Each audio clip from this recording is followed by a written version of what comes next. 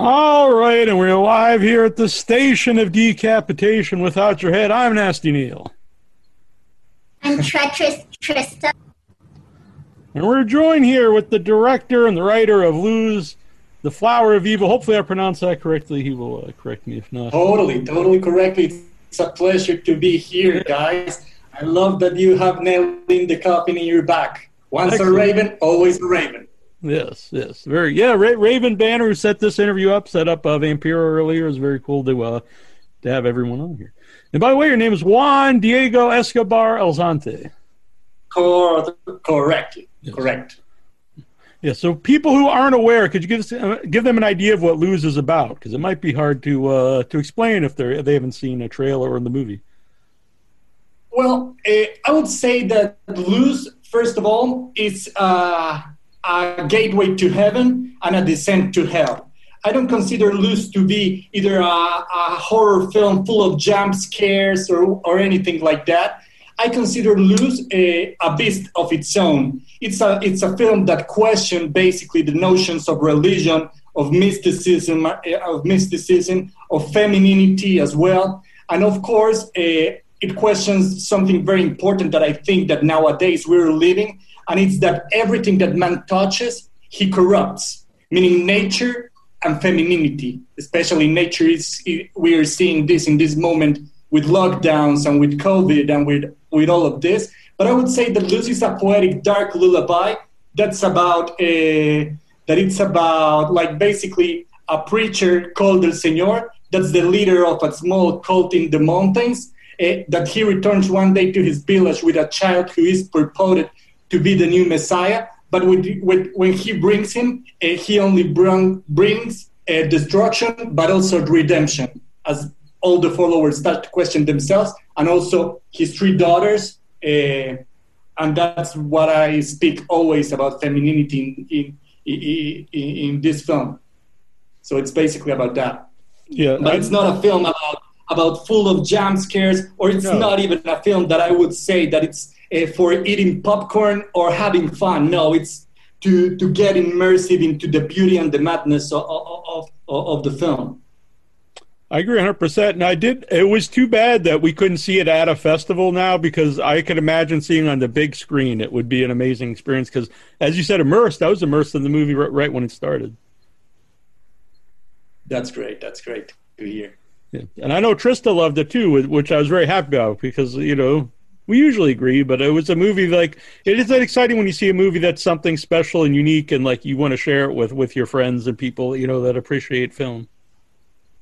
Yeah, totally. I like a lot that you say. And yeah, basically, I think that the success that Luz is having or had is because I didn't direct it on the studio system, though, or I didn't talk about anything. I just wanted to do an out of the common film, and I love Alejandro Jodorowsky, and I wanted to make something like that, just ideas and that blend together. But I don't I didn't want to do a commercial success or anything like that, this script is so bad because in page 15 it has to be a crescendo or whatever. I don't care about that shit.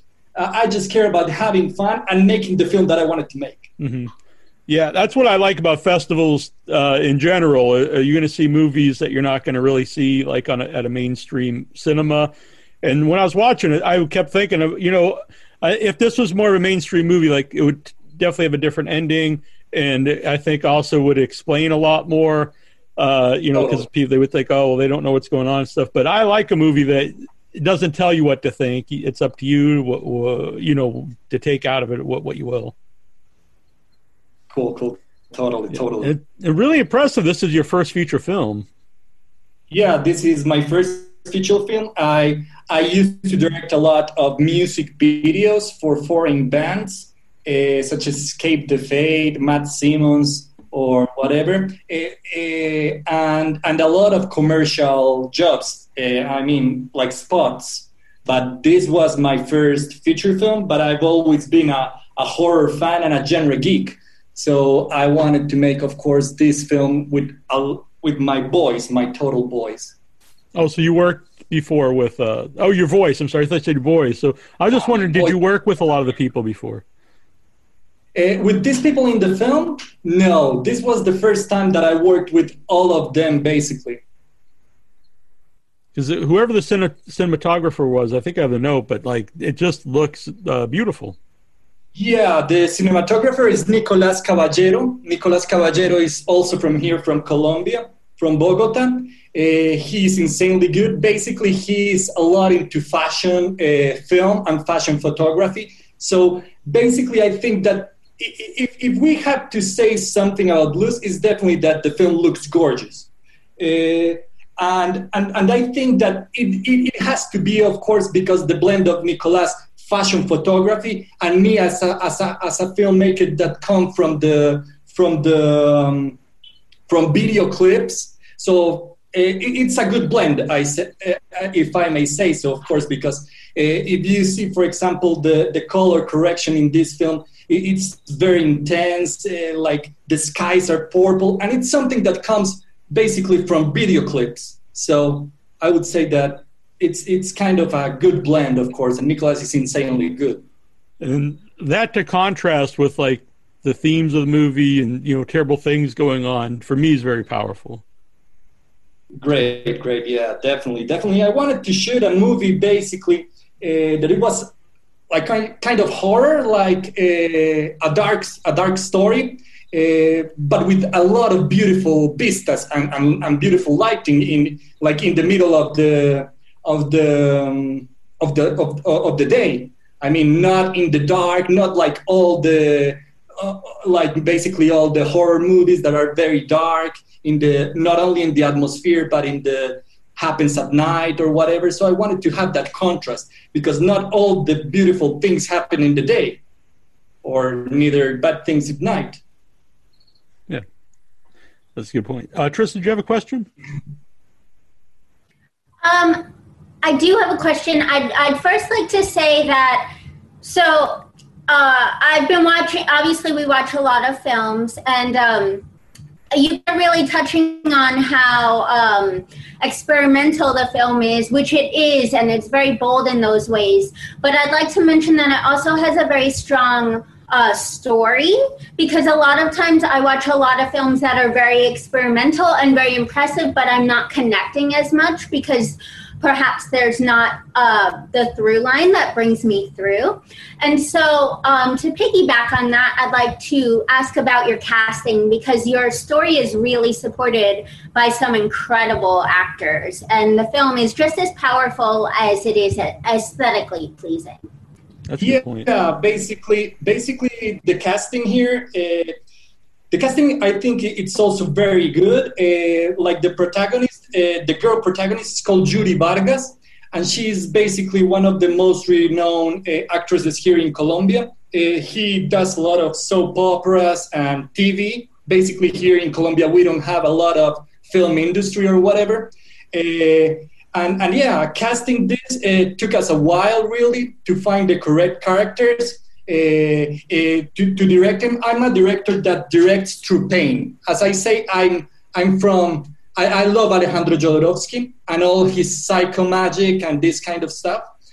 So I'm a director that directs through pain. Basically, I direct in order so I can heal and help heal the viewers and help heal the actors that are in front of the camera. So basically, I casted the persons that I thought that also have something more powerful to share rather than just being good actors, because they're really, in many parts of the film, they're not acting, they're exorcising demons, if I may say so.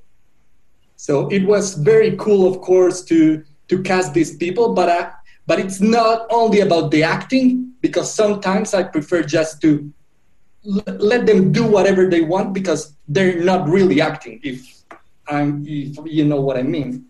Interesting. So along those lines, though, you said, cast, expelling demons stuff. How is the making of this movie, how has that affected you? Are you a different person after making the movie? Well, definitely I'm a different person. I'm a different person. I wanted to make this movie in order to heal many things, and basically to put on paper and on video the questions that I have about life. that are basically, I don't believe in God and I don't believe in the devil as beings, but I believe in the idea of God, in Spinoza's, the philosopher, idea of God, that is basically a God that it's everywhere, in a smile, on a waterfall, on your eyes, on whatever, but in nature, but within that God lives the devil. So are the same entity. And basically, I hear a lot of the things that I wanted, that I questioned throughout the movie. Basically, there's a story in my life that it has nothing to do with this particular film, but it has to do, of course, with religion. I'm not religious since I'm like 5 years old, and that's very important here in Latin America, because we're here in Latin America raised Catholic until whatever. Like, for example, if you see Mexicans, they are incredibly Catholic since the day they born until the day they die. So yeah, there's a lot of stories that basically don't have to do with the movie itself, but are questions that I put throughout the movie that I had, and that I haven't answered though. But at least I had it now on paper, and I do. Oh, okay, now I get so that I can question, and that people also can question themselves. And they told me, no, I think that the answer to this is this, because I don't have the answers though. Mm-hmm. I just put the questions. I noticed you have a cross tattoo on your arm. Yeah, I have both. How is the movie? How do people see it in Colombia? Like, I don't know if they, because it's at festivals now and just now on video on demand. So I don't know if a lot of people have seen it, but it's really interesting what you're saying, because when we first shot the film, we definitely thought, oh, we will come to cinemas in Colombia maybe or whatever, but it started to have a great success outside and not inside. So, for example, the film has distribution in basically, I would say, all the territories by now. And in Colombia, we're just getting out to cinemas next month, because we were having a theatrical broad release across the country. But of course, due to COVID, we cannot have it. But I would say that the more people that are into, and also because here in Latin America, of course, but here in Colombia, there's not a strong genre presence. So, for example, this kind of film, they just say this, no, that's super weird. I don't watch that shit. That's super weird. I don't understand it. Do you know what I mean? They just don't understand it, because basically cinema here in Colombia, it's extension of the television. So basically you go to the cinema just to see a 1 hour and a half TV show of comedy. So, for example, films like this definitely don't have a big audience, as, for example, they have in the UK or in the US, where the film's hitting hard. So, along those lines, how did you yourself get into films like this? Before even making them, but like, how did you find them? Oh man, that's a very interesting question. I've always, since I was a child, I've been a lot into films, because my father used to watch a lot of westerns on Sundays, because they passed it on the TVs, right? So I fell in love with westerns, and then since internet started to grow, I started to search those films that I watched as a kid, and most of them were spaghetti westerns. So I started to get a lot into a spaghetti western, and then when a spaghetti western ended, as you know, some directors started to make giallo films in Italy. So I crossed the path between westerns and giallo films, and I started to fall in love with horror, and that was my pathway to this dark side. Yeah. Is it in Colombia itself? What is it? How do you go about like pursuing? I want to be involved in making movies. I don't know if that's something that's easily done there. It's not. No, not at all. Not at all. It's super weird here. For example, when I was in school, everybody, when we were graduating, everybody knew what they wanted to study, and of course, they were engineers like just the common careers or whatever, just the common things, engineering or I don't know, whatever. And I didn't have a clue what the hell was I gonna do with my life. And I was like, what I'm going to do. I hate engineer, I hate math, I hate chemistry, I hate everything. So what's the only thing that I love? Films. And then I say, I'm going to try to make films. And I studied filmmaking. But for them, there was that was the thing that it was more unsuccessful. They told me that I would die of hunger. All of those things that definitely aren't true. So I made my path. Well, I'm glad you haven't died of hunger.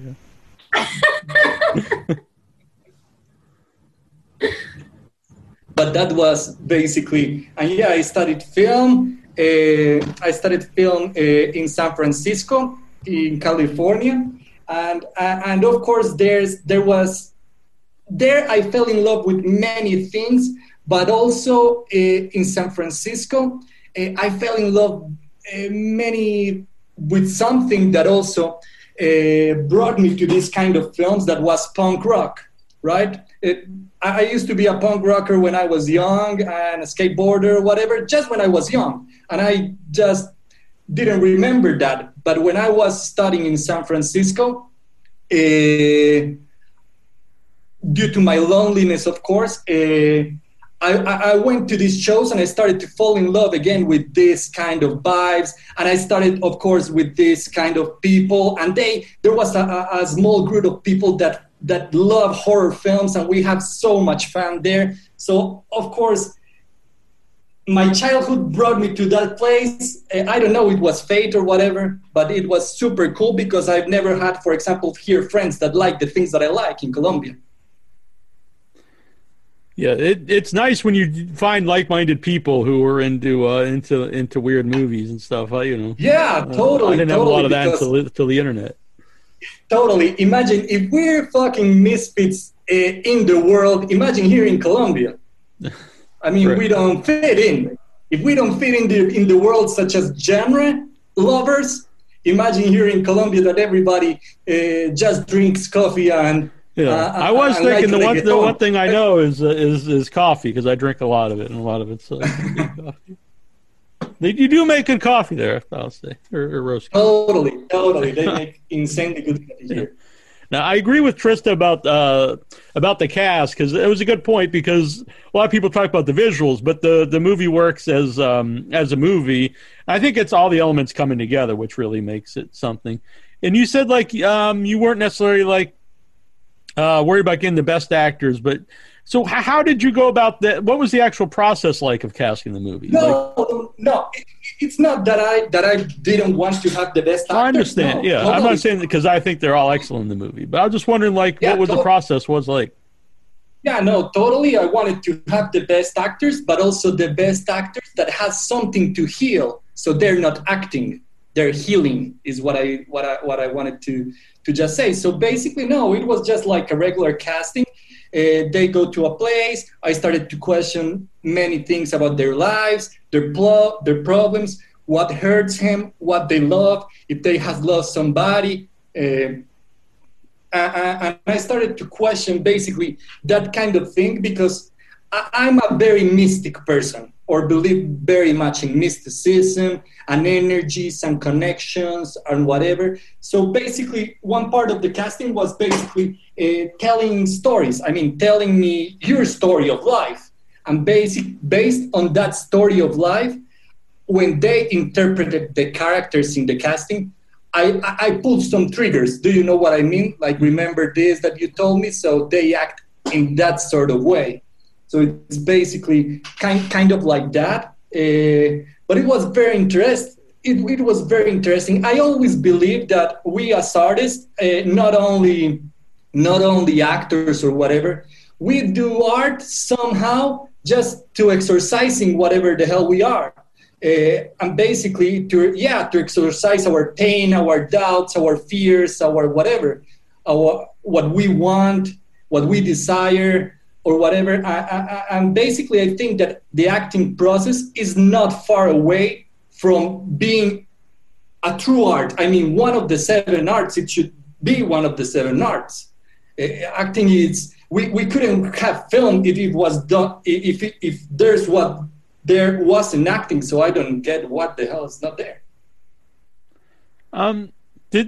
When you were doing that, did that affect the script at all, or even how you saw the characters? Like, depending on, when you're talking to them, if they had a personal experience that you found interesting, and either not necessarily incorporate that into the script, but maybe you would see the character in a different tone.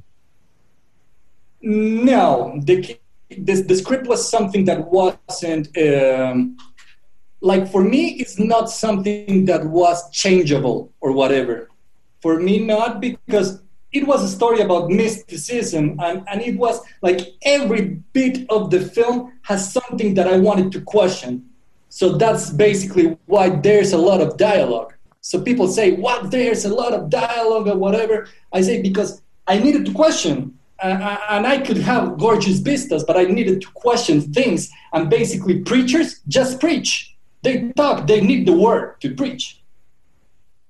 So it's interesting about the dialogue, because I watched it twice, because sometimes I was watching, I really got hooked into it, and I wasn't reading along with it, just because I was into it. And in a way, you almost kind of understood what was going on, even if I didn't understand the language.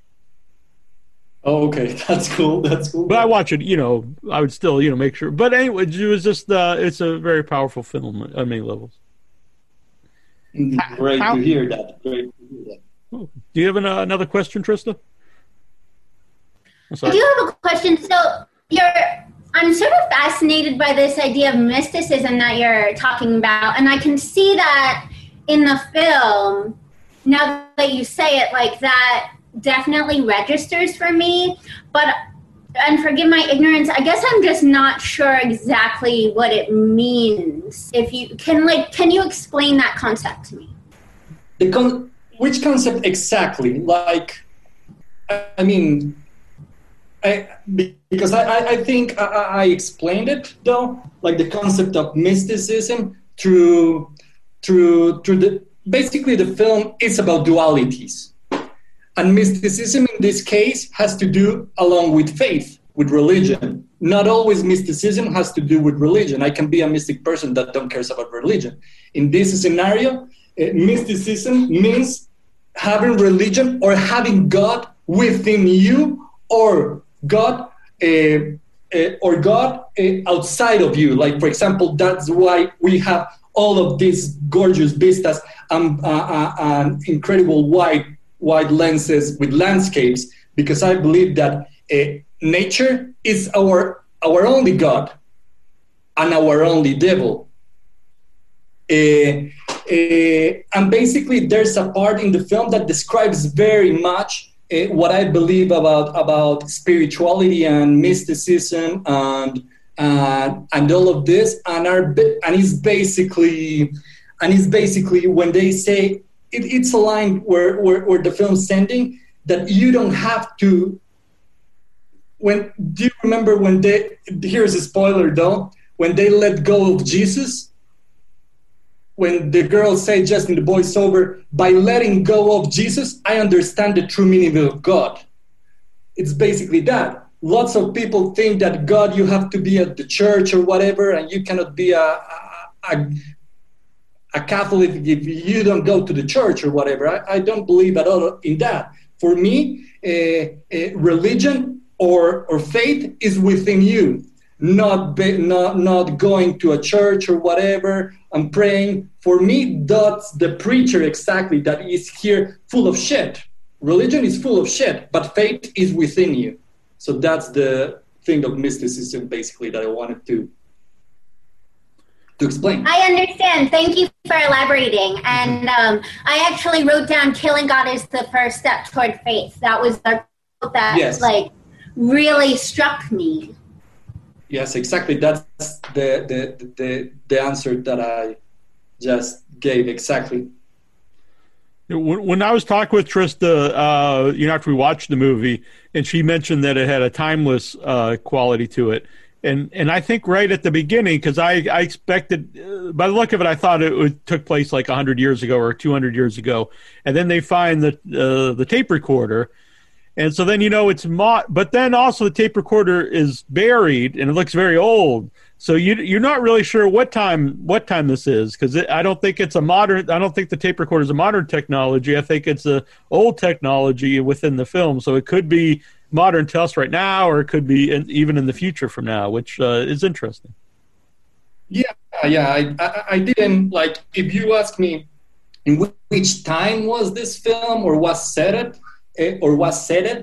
I wouldn't know really. I wouldn't have a clue. I just wanted to have this film that was a temporary. I don't know if that word exists in English, like not temporary, like from different times, so that people start to wonder, oh, I'm watching The Witch, like I'm watching Eggers the Witch. Oh, fuck, there's a tape recorder. What the fuck this guy is starting to say? That's the point that I wanted people that, oh, fuck, here's something that I want to watch. Why a tape recorder?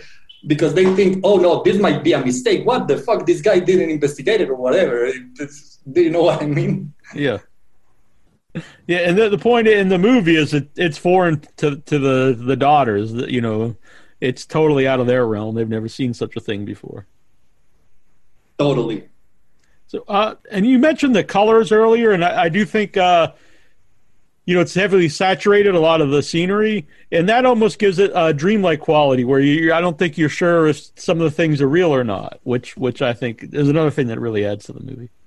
Yeah, definitely. I wanted for sure to give this sort of dreamlike experience through the music as well, to whatever, through the beautiful scenery, through everything, so that, for example, in the first half of the film, you just fell in love with, oh, this is so beautiful, but when they're like, I always say, Luz, it's a 1 hour trip to heaven and a 40-minute descent to hell. Basically, these saturated tones, I wanted to make something that looks very dreamy. And two of my main references were, for The Colorist, were The Sound of Music and The Wizard of Oz. I wanted to have those real tones, and it was very hard actually to for the colorist. He's insanely good. They have a company called We Make Color, and he told me that it was very hard technically, because I wanted the color so saturated that most of TVs pop up, like the TV doesn't recognize that tone. So he had to do it in the perfect spot. So, for example, it can work in your TV, in my TV, but in the cinema, because all of us has different TVs with different color space. So He told me that it was very hard. Yeah, it's something I wouldn't normally think about. How about, you talked about the cast. How did you find the crew for the movie? The crew for the movie. Well, most of them, I have worked with them before on commercial things, like on commercial spots or video clips or whatever. With the director of photography, I knew him from another movie. And I just started to cast the people that I think that were not only great, but also very good to be along with, because we were basically Luz. We made a family out of Luz, really, with the cast and the crew, because we were shooting in the middle of nowhere with no internet connection, with no access to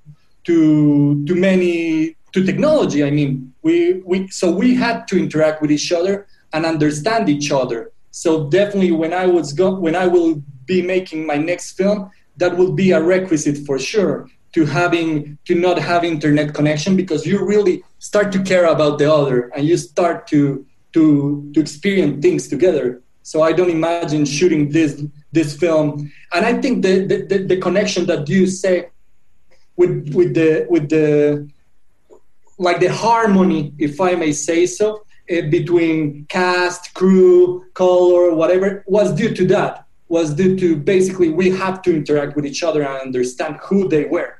and why they were there. Interesting. What was the music that plays on the tape recorder at the beginning? Mozart, Clarinet Quintet. Was there a reason you picked that specifically? Not really, but I always have believed that in beauty, that something so beautiful such as music or classical music especially, the devil has to live inside of that. I mean, I've always believed that the most beautiful things, the devil has to do something with that, not only God. I think it's a duality, it's a whole power. And for me, classical music is just so incredibly made that it has to be made by the devil. I don't know. Well, why is that? Why is that? Is it a temptation or? Yeah, I don't really have like a big answer to that, but I've always believed just that something so poetic and something so powerful and something so symbolic, God cannot create it. I mean, there has to be a dark side to things that are so beautiful. I don't know. I've always believed that in poetry lies the devil, in music lies the devil, in films lies the devil. So I tend to believe more in the devil than in God. So sometimes I'd even believe that God is the devil. Do you know what I mean? I don't know. Sure. I'm just. Well, what is your? I know you. Well, what is your definition of the devil? I mean, is it something? Is the devil evil? That's the thing. Like for me, it's exactly what I said about the idea of Baruch Spinoza, the philosopher. Like there cannot be good without evil. It has to be the same thing, and it's basically like just like your shadow. I mean, you cannot live without your shadow. You cannot kill your shadow. You have to kill yourself. So basically, you're two persons, but you don't know the other because it's the same as you are. Do you know what I mean? It's like us, yeah. No, I find it very interesting, and I mean, it's really connected to the movie, kind of the idea of two sides of the same coin. Yes, exactly. Yeah, that's what's basically Luz. The film is called Luz for two different reasons. Luz is the Spanish name for light. I mean, it's the Spanish name for light. And also, if you see the three characters of the film, they are called Laila, Uma, and Sion. Basically, their first letters, they form the same Luz. I mean, Laila, Uma, and Sion. They form the same Luz. What is this? Because, for example, when you have, I don't know how a stained glass are the things that are on the stained glass are the things that are on the churches, right? Like the glasses. Mm-hmm. Okay. When light passes through a stained glass, for example, when a ray of light passes through blue, through red, through whatever, they form this only because of white light strikes. And of course, white light is the purity. It's pure light. But basically, I mean, color. Black is the absence of color. Oh, the absence of light. Sorry, mm-hmm. It's the absence of light, and totally the opposite. It's color. That it's white, that it's all colors combined together. So basically, Luz are all of these people that are combining to form just a tree. That it's basically Luz. How did you? I know a lot of the festivals now are virtual, but did you get a chance to actually attend any festivals that played Luz? Yeah, of course. It was my most beautiful memory, though. As I say, I didn't knew how how well this film will perform outside of my country. So I just started to submit it to film festivals. And I've always dreamt as a genre geek of Sitges. And the first festival that I submitted was the first festival that the film get into, and it got into the main category. I mean, with Richard Stanley and with so incredible directors that I met in Sitges, and I was competing, like my small film was competing against the filmmakers that I adore. So it was for me very, very incredible, because I don't give a shit about the Oscars. I don't give a shit about Sundance. But I do give a shit about Sitges and about those kind of things, Fantastic Fest, Fantasia, those kind of festivals. So yeah, I attended Sitges. I attended Morbido in Mexico. We won Morbido. And the story of distribution, it started, of course, due to Sitges. Like, for example, Raven Banner picked up the film at Sitges. And that's how I started to know, of course, the whole Raven Banner family, that they opened me many doors. If there weren't for them, of course, my film would be a local film, I mean, in Colombia. But it was discovered, of course, thanks to Sitges and thanks to them. And I was in Morbido. I went also to Buenos Aires, Rojo Sangre. I was also in Glasgow Film Festival in Scotland. So yeah, and there were, of course, many others that I would have went, because, of course, with this COVID shit, oh man, it took me 5 years to make this film, and of course, the thing that I loved the most was film festivals, as I started to knew what the experience was. And for me, of course, it's very hard, because another film will take a while until we made it, so it can go to festivals. So basically, we lost half of the festival route in terms of my presence there, of being presential. So yeah, it kind of sucks.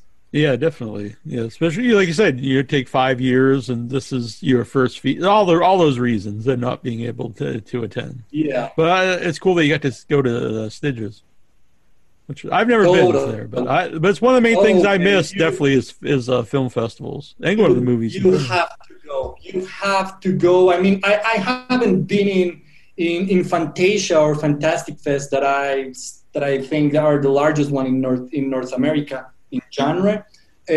But dude, this is a whole city that just lives and breathes genre cinema. A whole city, not just a little spot. It's a fucking whole city.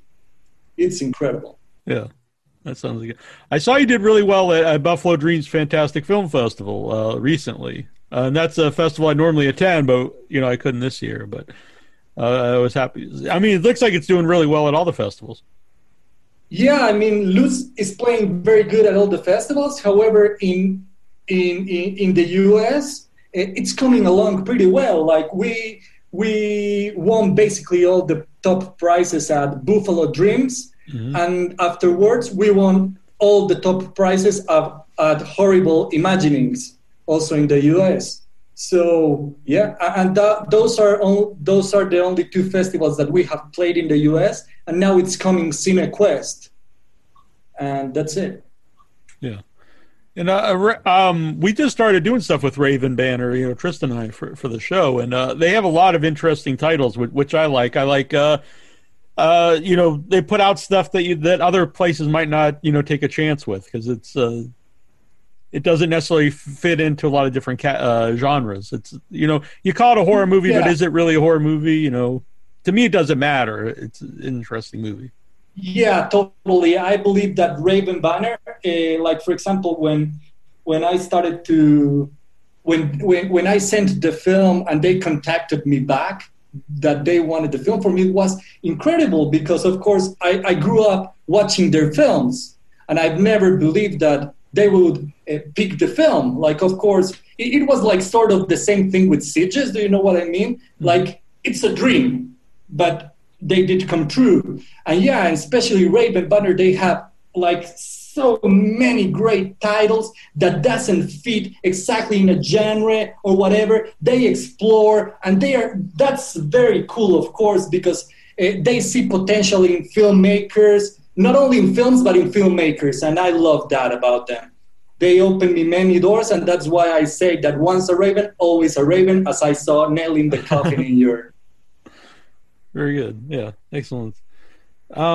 So also the DVD release, which you can get on Amazon. What kind of specials are on that? Yeah, the DVD it comes from Dark Sky Films in the US. The DVD is only available as of now in the US. The film just got released on September 15th on the United States and on Canada. In Canada, the DVD's specials are, you can get it at Amazon or Best Buy. I mean, like all of those stores in the US. And the DVD is pretty cool because it has a 1 hour feature, like the behind the scenes. 1 hour behind the scenes of how we made the film. 1 hour documentary of our CJS premiere, right? Just like we experienced in there, we were videotaping everything. I went there with some of the cast, with 3 members of the cast and the producer, and that's it. That's there. We have also the original soundtrack, and I think that's all. That's good, though. Yeah, I think that's all. We would need a Blu-ray edition to fit more content, but hopefully someday we can have that Blu-ray, man. I'm dreaming of that Blu-ray, but in the US or Canadian version, of course, because, man, this movie is worth the 4K, or do you know what I mean? The 4K or the 2K or whatever. I mean, it's a film that deserves it to be watched with all the film grain, all the little things.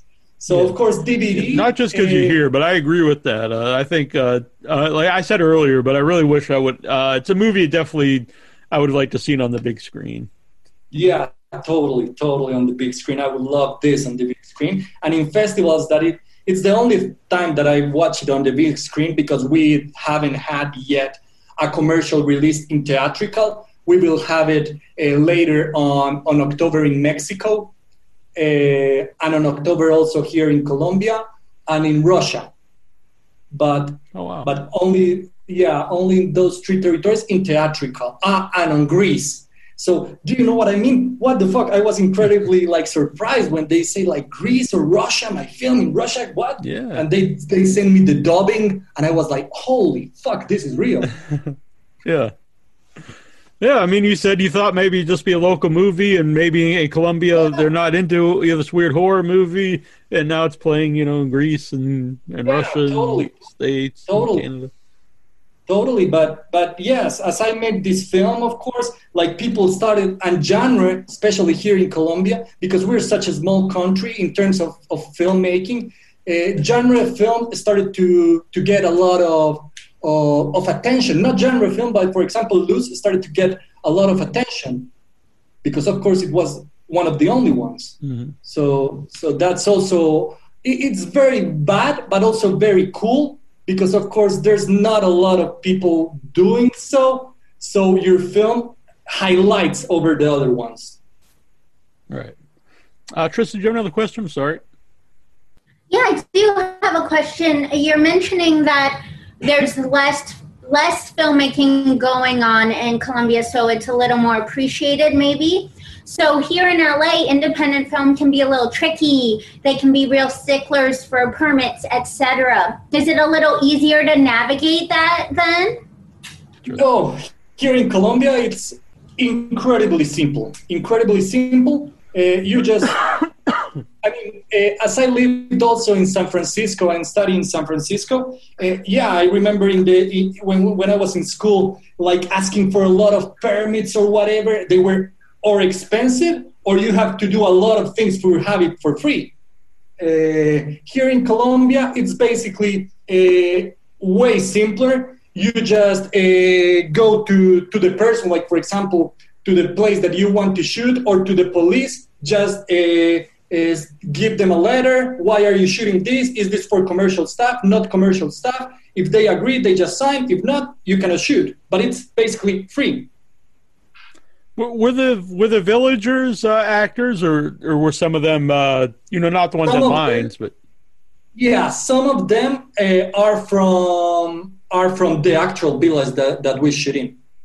Yeah, so some of them are real villagers, and the place we shot in, of course, we asked for all the permissions for all of the things. We spent, of course, scouting and whatever, living in the place, like building the house or whatever, like 4 or 5 months. So we started to fall in love also with these villagers, and with these villagers, basically, we bought them food. They were the people that cooked us, for example, breakfast. So that's also why we started to make sort of a family. I've always believed that filmmaking also has a responsibility with this kind of people. Like we here in Colombia, and I would say in most of Latin America, there's a very big social difference. Do you know what I mean? Like, for example, in Colombia, in Latin America, there's people that have money, or people that are poor. We don't have a middle class very high. Like so, so I think that filmmaking, and especially here in Latin America, has the responsibility of helping also these individuals. So of course we bought them the food from them. So as we shot, they also were gaining money or whatever. Do you know what I mean? Mm-hmm. Because these kind of things. So yeah, that kind of sucks, of course, here in Latin America in sort of that way. But we need to help all the ways we can. So I know you said you did some shorts before. Are they horror related at all, or are they all like music? No, I have made 2 short films. One is called Live Like Dearest, that basically is just how to say it. It's like a found footage, dreamy fantasy experimental tale based on 8mm footage that I recollected from different persons from around the world and tell the story.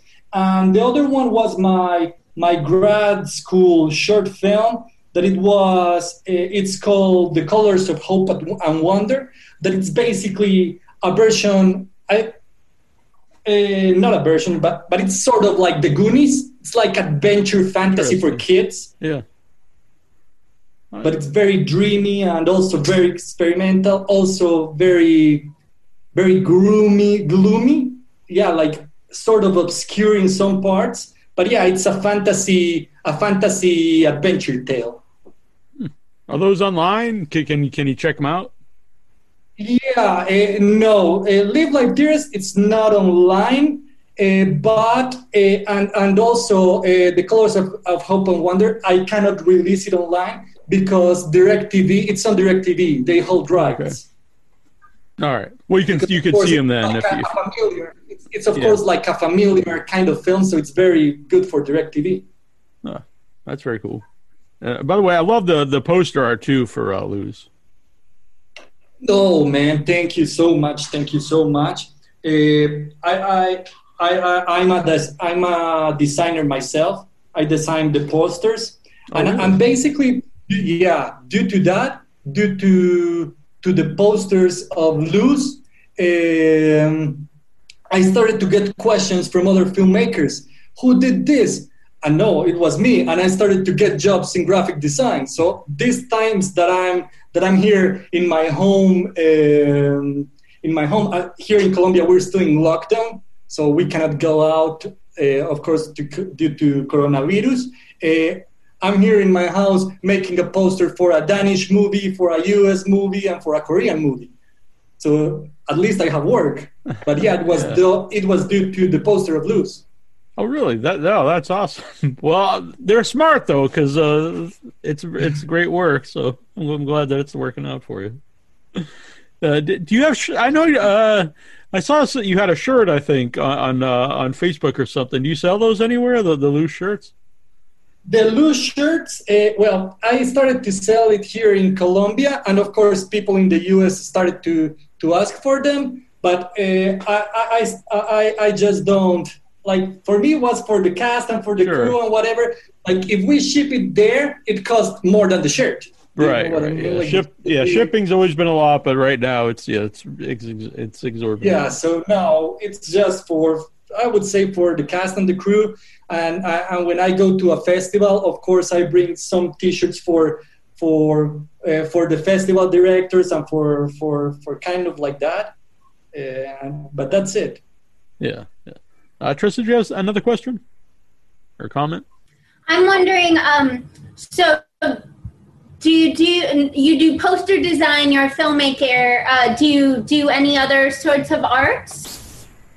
No, it's all basically like film related. I started to. Well, the reason why I'm not like, for example, a designer professionally, but for example, I didn't like the designs that they were making of the film, and I was like, no, shit, I know how to use Photoshop, and if I have to spend 70 hours doing the poster that I want, I will spend 70 hours. Do you know what I mean? So I started to recognizing everything, and now I can design super fast, and I fell in love with the job of graphic design.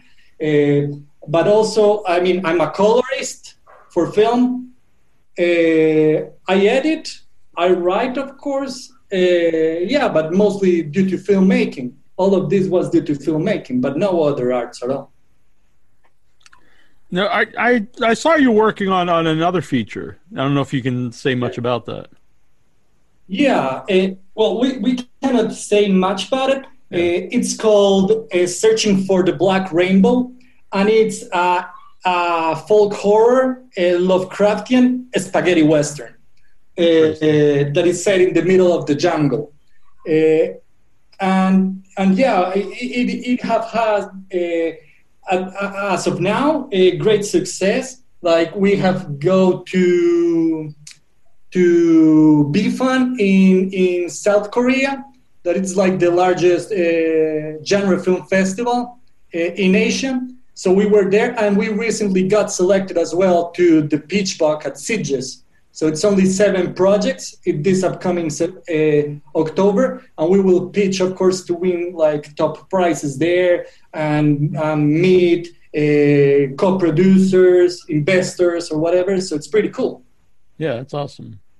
When you said you were watching spaghetti westerns, which brought you to the giallo films. What were some of the horror movies that like influenced you and made you like, this is something I want to do? Okay. Well, the movies that I like the most, I mean, in the horror genre or the spaghetti genre, you mean? Well, honestly, you could say either one, and then we'll have some specific horror ones. But I'd be interested in any movies you were into. Okay, The Great Silence by Sergio Corbucci. I love it. The Ugly Ones by Eugenio Martin. I love it. I mean, those are spaghetti westerns. Uh-huh. Of course, in terms of giallos, I love The Case of the Scorpion Tails, Suspiria, Phenomena, of course, all of Dario Argento kind of films.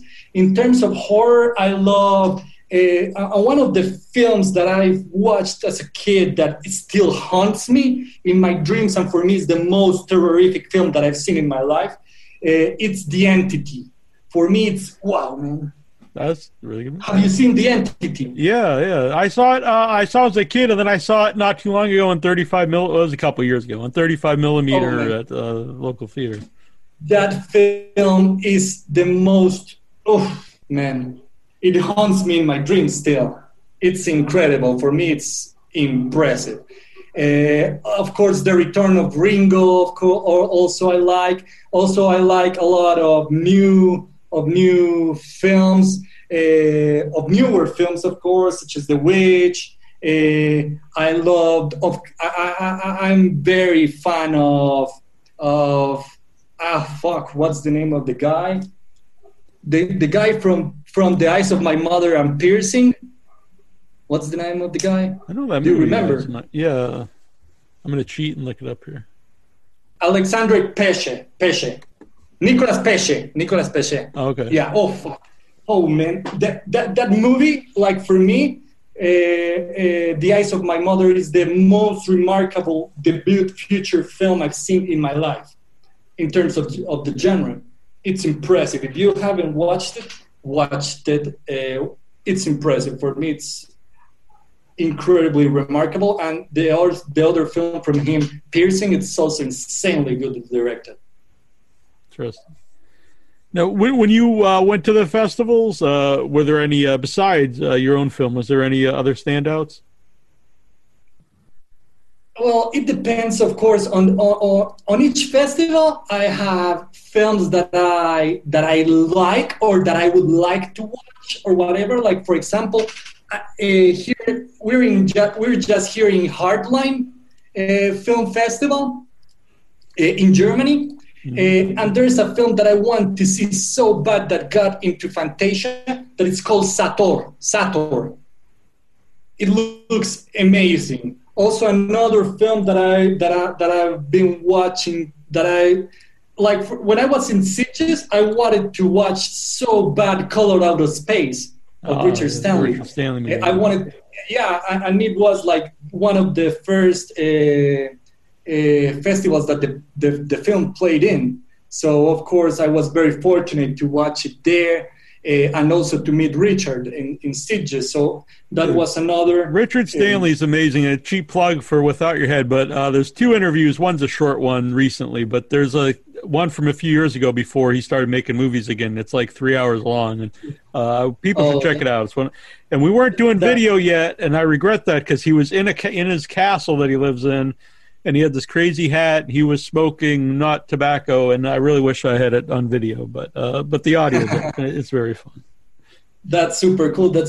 Yeah, and other films that I would like to watch that I've seen, like in festivals or whatever that my film have played in. Yeah, Al Morir la Matinée. It's like a film that's from Uruguay.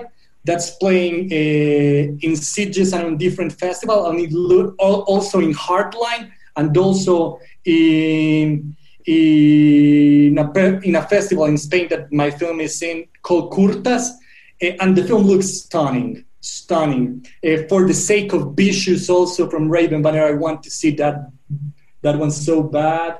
It's cool also from Raven Banner that it's from Brazil. I wanted to watch it in Fantaspoa in Brazil. So yeah, a lot of very different titles that I want to watch, or when I was in the festival I wanted to watch. But definitely the film that haunts me the most, or that one that I want to watch the most in this moment, it's Sator. I don't know how it's pronounced, but it looks sounds familiar. Incredible. I have to look this up real quick. It looks incredible. It played in Fantasia. And I don't know, I think that I don't know if in TIFF, but in Fantasia it played. All right. I'll have to look it up later. It's incredible. But yeah. I like that you're into other movies. You know, you're not just talking about your own stuff. I appreciate that. No. You're clearly a fan of film. No, not at all. I do movies, as I told you. I do movies because I fell in love with. I didn't know what else I love, and I am a filmmaker thanks to the other filmmakers. So do you know what I mean? So yeah, of course I love watching movies, and I love investigating about movies, about everything that has to do with filmmaking, with new techniques, with everything. And of course, in the genre, of course, I'm always investigating about new films, new directors, new whatever. Was Conrado, who plays El Señor, is he in is he in a lot of stuff in Colombia? Because I thought he was tremendous in the movie. Everybody say that and shit. Like everybody say Conrado was great, and I'm so like I don't know what's the word, but Conrado it's a man that now started to get old, of course, and he hasn't had the big chances here in Colombia. Now with Luz has opened to Conrado insanely big doors, because there were very many doors that were closed for him, like to him. Do you know? And now with Luz, it has been like a reborn to his job or his craft. But definitely, he hasn't had those much chances. I think it'd be a hard character to play because he does a lot of things that are despicable, but yet he has to have a lot of presence and charisma for people to follow him at the same time. Totally, yeah. He always say, Juan, this is the best character of my life, and I fell in love with him since the moment I read the script. And thank you for this character. He always thanks me for that character. I know I should thank him though for that interpretation because it's so fucking good. Because it's very raw. Oh yeah. Has there actually has there been any backlash to the movie? Because I don't think the end is expected, which is good by me. But I could see how some people might have an issue that I don't want to spoil the movie, but maybe some people don't get their comeuppance or anything like that. Has there been like anyone who's not just not like the movie, but were mad about the movie? Well, maybe not so much a festival audience would be that way, I guess. Yeah, as far as I know, like nobody has told me, oh no, or they're pissed because of the ending. Because I think it's it's an experience, though. I think the film, or you like it or you hate it. It's not a film that has a middle point. Or yeah, you I like could it, definitely. or you So it's not a movie someone's like, it's okay or something. Yeah, I can see that. Yeah, exactly. I don't think that they would say, oh, no, the movie's good, but no. They like it or they don't like it. I don't think there's a middle point in this. And I love that because that's basically Fate. Fate is black or much white. like the movie, right? Yeah. Yeah, black, white, but it's not in the middle. Mm-hmm. So, yeah, I definitely... I know that the film will have haters, of course, but also will have lovers and have had lovers. So it's just art. Yeah. Like you said, though, it's best to get a reaction from someone, either negative or positive, as opposed to apathy, totally. I think. Yeah. Totally. I prefer just if they tell me I felt something, because that's the goal of a film, make you feel. Mm-hmm. Good or bad, but make you feel. Tristan, do you have anything else? I wanted to mention that I really love the music in the film, and if you could speak on that, I think it is Brian Heater. Is that his name? Yeah. I thought it was really overwhelming and swelling and really helped tell the story and matched the immersive visuals. Yeah, Brian Heater, it's a musician that I met in San Francisco. He also went to the same school that I went to, and we became quick friends. And yeah, basically all that I sent to Brian were references. And when he sent me the cues for those references, I was like, "Holy fuck!" But this is better than the references. I was very what's this word? Very impressed. I was very impressed with what Brian did. And also some things that I would like to highlight, of course, due to technology, of course, was that just a guy can do a lot of things with a computer and a piano and whatever. Do you know what I mean? Nowadays, it's impressive. Like, for example, Brian did the whole music by himself and his girlfriend, and that's it. So, and of course, in other times, there has to be a big orchestra, whatever. And of course, due to that, the budgets are so big. For example, in the past films, and now, of course, things are easier. Not easier. Yeah, easier in some sort of way. Also with the cameras, of course. And what Tris was saying there about the music adding to the immersive effect of the movie, I think that's sometimes overlooked about theatrical experience as well, as it's not just the visual, but the sound, you feel the sound when you're in a theater, and all of that really comes together. So when you're watching, if you are going to watch a movie at home, put on some headsets or turn off your phone and turn off the lights, and don't be playing whatever video games people play, Farmville, which I know no one plays today, but whatever it is today, don't be just watch the movie. If you guys are in the US or whatever, the people that are viewing, or are you in Canada, or do you have spectators in all of the world? People listen all over. We're both in the United States, but people listen all over. Okay, if you're in the United States or in Canada, that's only the places that the film has got a release yet. Don't turn off your phone or whatever. Don't go to the bathroom, because it's a film that you get lost in just 1 minute. It's a whole experience, a whole ride. So don't go, or popcorn or whatever. It's not a film that you go with your girlfriend and start to kiss, or no. It's a film that it's better experienced on your own, not with anybody else, if I may say so.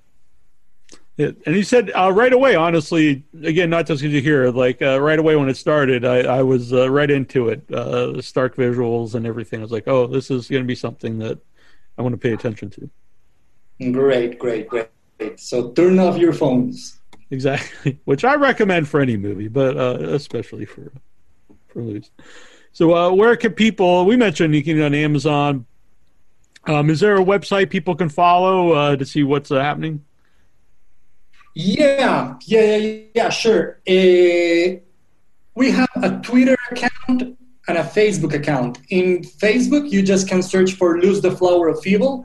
And on Twitter, we are as, wait 1 second, I check, Luz, L-U-C, Film.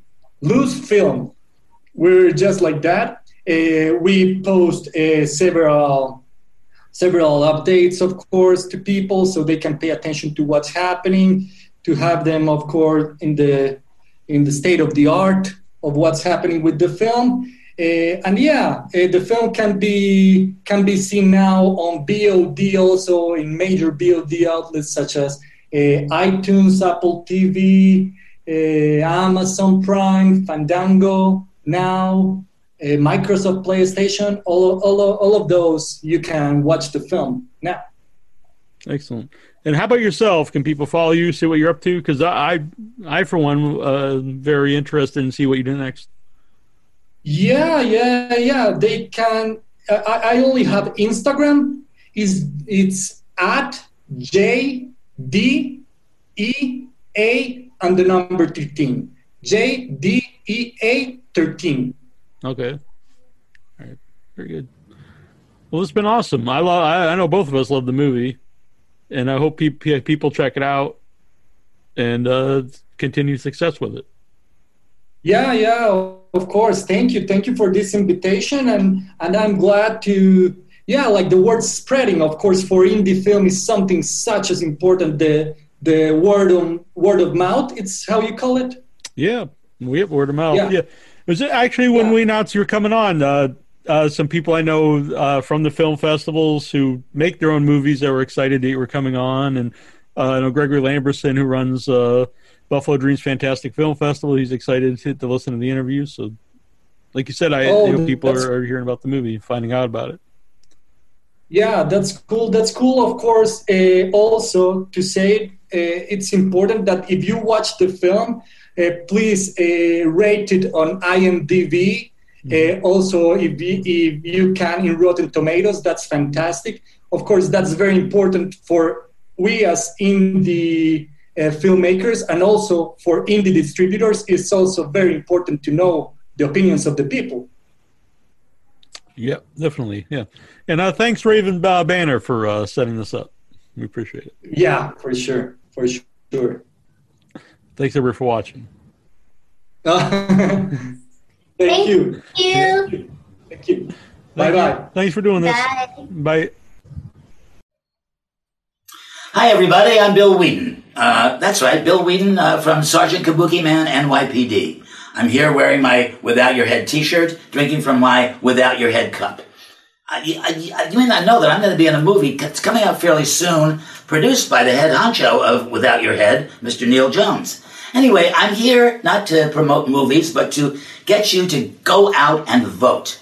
Now, you may not know it, but when I made Sergeant Kabuki Man NYPD back almost 30 years ago, even then, that character, that hateful, villainous character, was based on Donald Trump. Now, not to say I'm not here to, tell you who to vote for, but that villainous, horrible character was based on Donald Trump, just incidentally. But my main purpose here is to get you to vote, no matter who you vote for. No matter who you vote for, go out and vote. I'm not voting for Donald Trump, but you can vote for whoever you want to. Just get out and vote. This is the most important election of our lifetime, and the reason is we want to get Trump out of there. But go out and vote for whoever you vote for. This is Bill Wheaton saying, vote.